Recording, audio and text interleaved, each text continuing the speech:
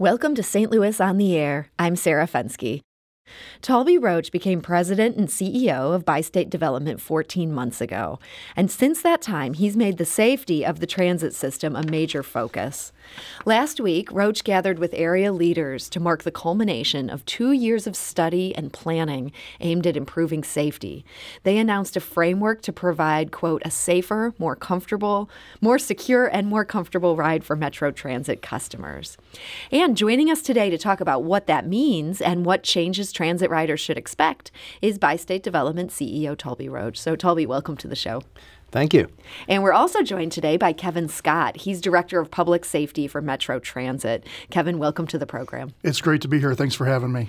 So, Talby, you took over 14 months ago. What were the big concerns at that point as far as safety goes? Well, sure. I mean, I remember when I first started, I said, we have 3 priorities right now, and that's security, security, and security. I mean, there's no question that in a public asset like this, what I need is engagement and people who care about it. And what we had been hearing for months is that we had to do better. So really, the tasking was clear. And so I tried to bring some clarity to that tasking and try to rally our forces and work with, of course, our colleagues and to do a better job. And we're on the precipice of that, and I'm really excited about it. So security really was number one on your agenda. So last week, this unveiling, this must have felt like quite an accomplishment. You pretty much got everybody to the table on this thing. Of course, and a legitimate critique of the public was, why aren't you all working together?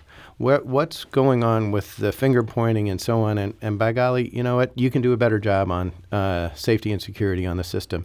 So first is to realize that and then concentrate your forces at making that happen.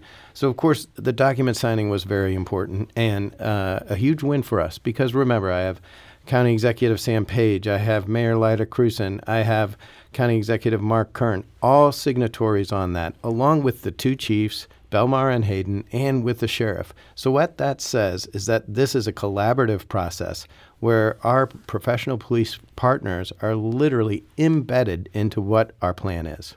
So, Kevin, tell me a little bit about that. How is that going to change the way things had been done before this framework was formally in place? So the very easy answer to that is staunch collaboration. We've taken a look, along with our partners, police partners, and all of our stakeholders at what can we do to make the system better. And what people really want to see on our system is a visible security component that positively engages our ridership to ensure the quality of that ride. And so that's really what we need to do.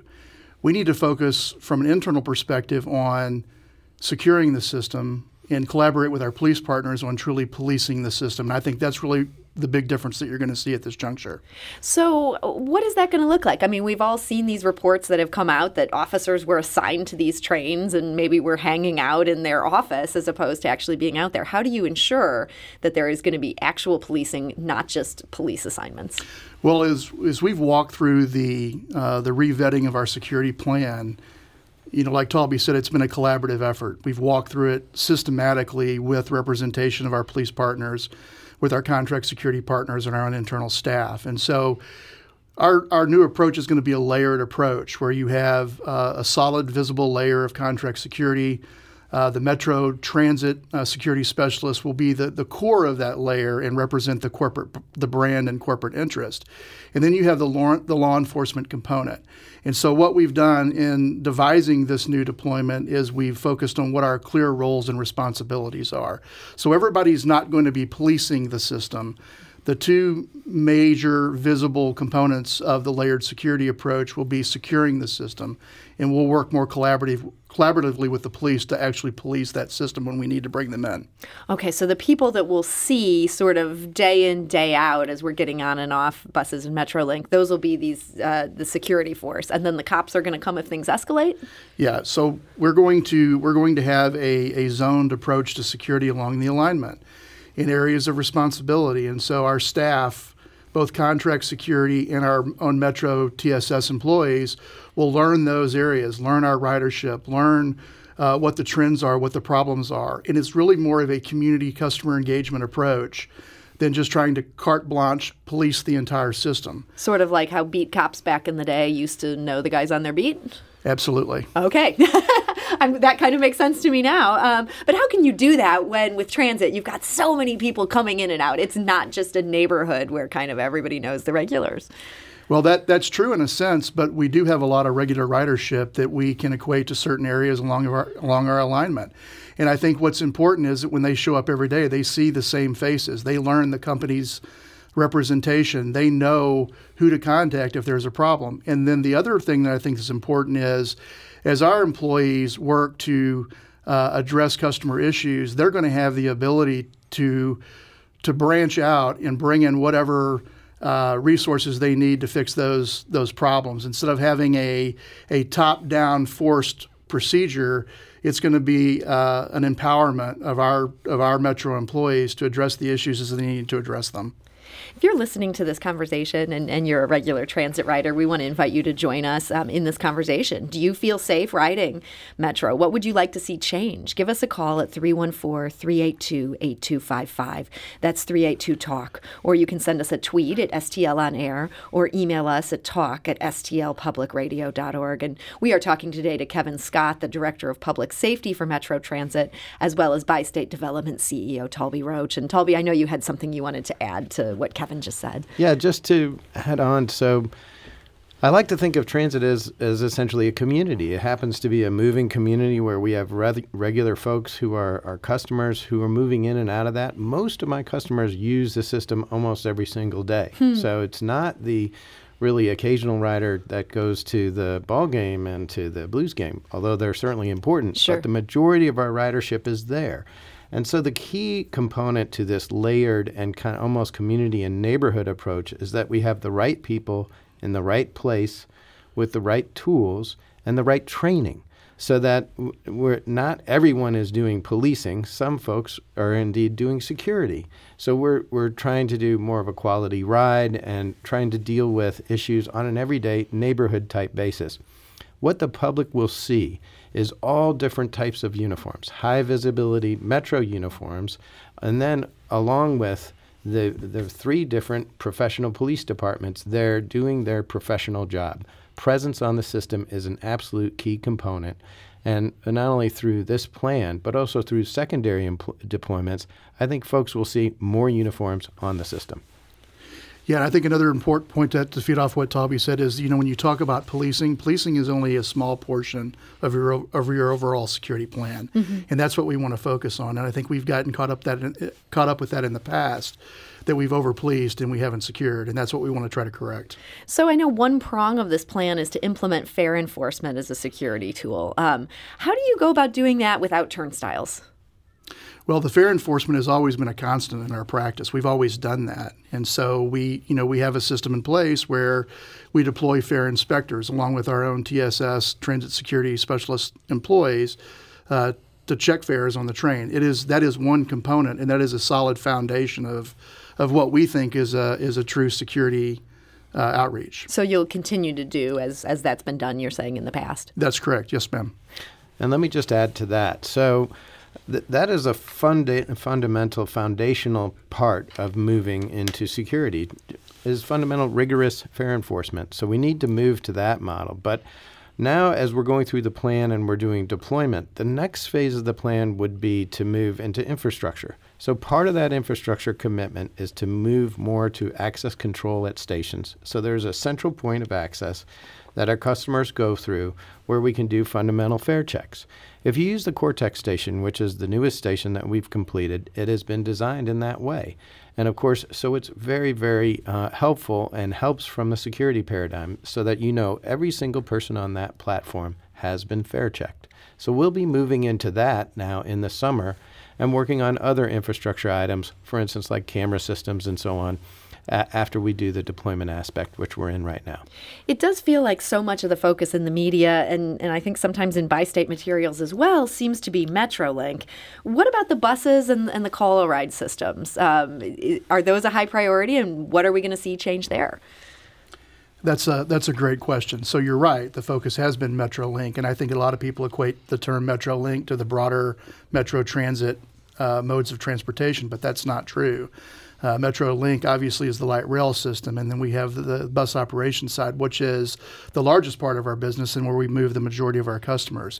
And so in the very basics of what I explained as far as our deployment plan goes, we cannot be dismissive of bus operations, and so we have service areas built out on the operations side, on the bus operations side, and those will also be staffed with transit security specialists to coordinate security needs within those areas. And that's something new that we're moving toward. I want to go to the phone lines. Anna is calling from the Central West End. Anna, hi, you're on St. Louis on the Air. Hi, how are you? Thank you for joining us today. Do you have a question for either Kevin or Talby? Well, the only thing I want to say is that I'm 80 years old, and I ride the Metrolink quite frequently. Good for you. And I feel safe, but I have to admit that I'm a little hesitant to take a late, if I come in on a late flight and I have to go to the Central West End Transit Center, I'm a little hesitant to do that. And for safety reasons. Anna, I can understand that. I got to give you props. You're out and about at 80 and you're riding the Metrolink. I think St. Louis needs more people like you. Talby, what do you think of what Anna has said here? Well, first of all, Anna, thank you for your ridership. It's really just appreciate your dedication to the system. And we need to take these comments and take them very seriously. So remember, we're in the customer business. So we're in the people business, and we need to figure out what our riders are telling us and what can we do better. In order for us to solve a problem, we have to admit what is the problem. And certainly part of the focus of this plan and to us making these investments and, for instance, bringing new people in, like the leadership that I have, just like Kevin Scott sitting right here, a professional in the business, is to put those resources to bear and dedicate to the critiques and criticisms that we have from the public, take them seriously, and do a better job. That's what we intend to do. Anna, thank you for that call. That leads me to Carl actually left a great comment and question on our Facebook page. He says, I think true security will only come with higher ridership. That sometimes it's just a problem when there's just not enough other people around. Adding more police is the wrong way, he says. What are they doing to actually increase ridership? Is that at all part of your plan at this point? So sure, absolutely. So, that's just a fact. There's neighborhoods are safer, just like transit is safer when there's more folks around. And for instance, what's really interesting is I take the Blue Line home typically, and it is practically a standing load all the way from 4:30 to 6 o'clock, especially generated out of the Central West End station. And I bet that feels pretty safe during those hours then. It feels very safe. And those are the very people, the very millennials that we want to keep in our community to try to drive it into where it needs to be. But certainly, look, we're not looking at over-policing the system as and that's part of the key element of this design, is that it's a tiered structure so that, for instance, folks feel that they're getting service, not policing. Clearly, we were kind of headed in a direction that wasn't working before. There was more actually police and arms on the system back when we were having our worst situations. We had too many people policing the system, not people securing the system. So what we're trying to do is do appropriate roles and responsibilities and try to do a better job at customer service.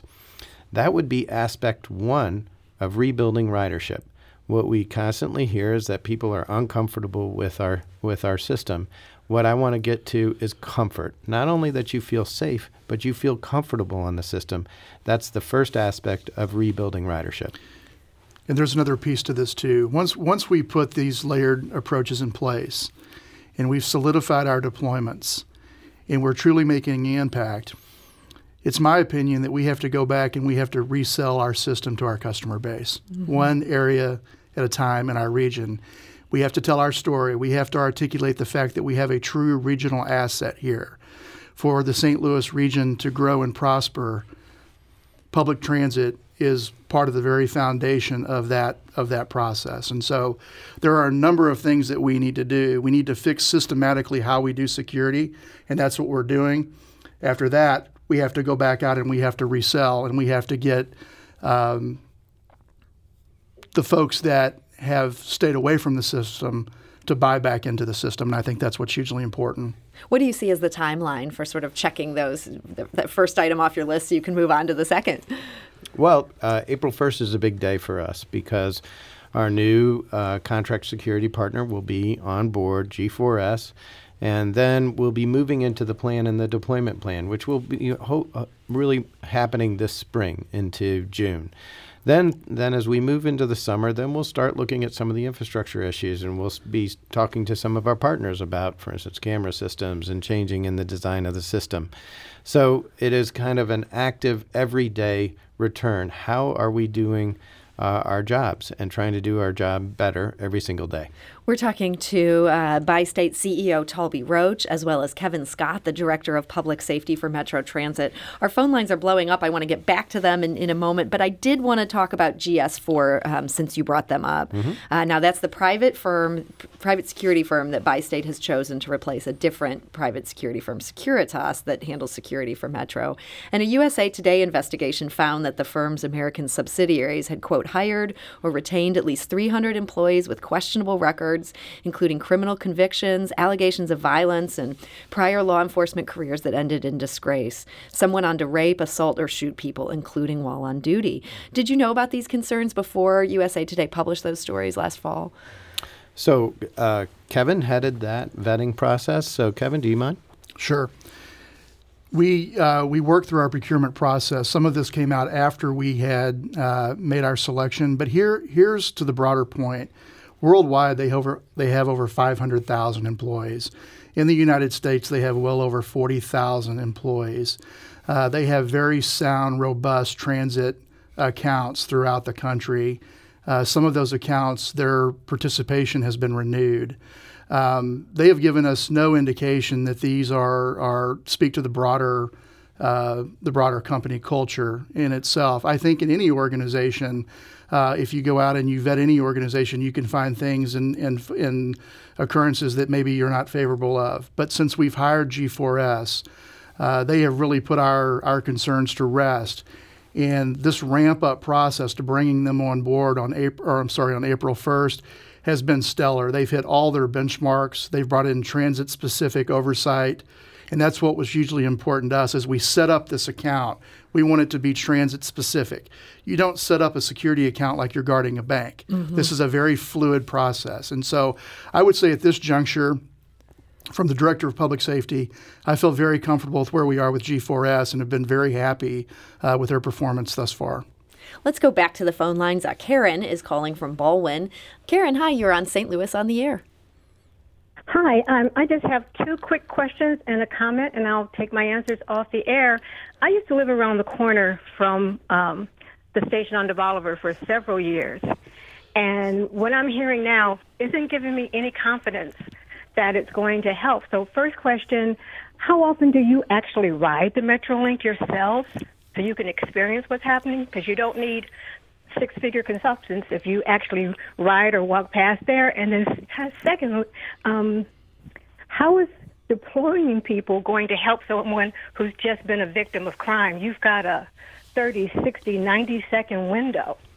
Can you get there fast enough? Because I got to tell you, at certain times during the day, that station is like an open-air drug market. There's drug use, thieving. You run and pick up your friends from there when they come in from the airport just to get to them in the nick of time. That's the Skinker De Bolivar station, Karen? The De Bolivar station. And I don't think that's the only station where that's true. So I hear all this really nice executive rhetoric, but it doesn't help people. It really does not help people. If you don't have a strong presence there, and if you don't eliminate that criminal element that has started to take over that corner, Karen, don't run out, then it's just not. I just don't see how it's going to help. So thank you, Karen. Thank you so much for that call. And Talby, I know you'd like to address Karen's concerns here. So thank you, Karen. I really appreciate it. So, as I said, I'm open to critiques and criticism. And I ride the system almost every single day. So I rode it this morning into the office. I typically take a 7:30 train. My home station is the Skinker station, and I walk to it. So I'm only one station away from the Forest Park. And look, we are a neighborhood in our city and crime and difficulties on it are a reality, and we need to attack those and try to be vigilant about trying to make things better. I'm not going to say that there aren't issues that we are concentrating on, and there are individual stations in which we are using now data and deployments to try to help us do a better job in that. And I very much hope to earn your business. And if you see me on the train, which you will, say hello or give me a criticism. I'd like to hear about how my people are doing, because there's only one way that we get better, and that's by being present and out on the system. And I'm dedicated to that. We did get a question from email. This is from Benjamin K. And he writes, I realize that law enforcement needs to prioritize serious crimes, but are there plans to start penalizing minor offenders as well? The presence of smoking, tobacco and marijuana, gambling, loud music, and profanity on board Metrolink trains certainly do not contribute to a sense of overall safety. And before I let you answer that question, Kevin, he does add, I have noticed and appreciated a larger police presence in the last year, and it is definitely helping. So what about these lower level offenses? What's your thought on that, Kevin? Yeah, we have to enforce our rules. So we are constructing, and it's almost done, a clear rider code of conduct. And with along those same lines and in the same process that we've been working through, we're also constructing, and we're going to be pushing out a true ride and abide policy. And what does that mean, ride and abide? So if you don't follow our rules, you can't ride the system for a specific period of time. And there's gonna be an internal administrative process to help adjudicate and assure compliance of those rules. That is a focus that we need. I think it's been a very vague focus in the past, and it's something that we need to look strongly at. How do you deal with the fact that for some communities, I think particularly people of color, they can sometimes feel like added enforcement makes them feel less safe? They end up feeling like a target rather than that you're looking out for them. Yeah, of course. And so that's why you don't hear us saying, for instance, over-policing the system. Part of this in a neighborhood aspect is some of the fundamental respect features. So not only respect your ride, but also respect those individuals as customers. That comes with proper training of security personnel so that there's a way to respectfully confront people. Look, please, I'm sorry, you're going to have to put that cigarette out on the platform. There is a way to do that appropriately in a respectful environment, and that has to do with training. So a key aspect of our security plan are those detailed training plans, which Kevin and his team are working on, and that we intend on getting done. We have one last question that came in via email. Keith Duncan writes, I ride a few times a month from my nearest station convention to the Central West End or visiting the Del Mar Loop or the airport. I feel perfectly safe during the day, but am more cautious at night. To be honest, I would feel safer if video cameras were more numerous and more conspicuous. Any thoughts on whether that's something that you want to add more of? Oh, yes. So a more rigorous, modernized CCTV system is obviously on the docket, but the first was to finish the plan and then see how we can maximize that tool. So, for instance, that I would go to Kevin and his team after they have been deployed and working for a few months. What is the most effective system? I need to put the tools in the hands of my law enforcement professionals, and certainly that's a huge tool these days. Kevin? Yeah, and I think another important point about CCTV, without going into too much detail, is CCTV. I'm going to teach you a new term today. My entire staff knows this. It's called force multiplier. And I don't mean to sound authoritative with that, but CCTV should be a very proactive approach to technology that is used to intervene or stop things from happening before they do, instead of a very reactive approach or an investigative approach.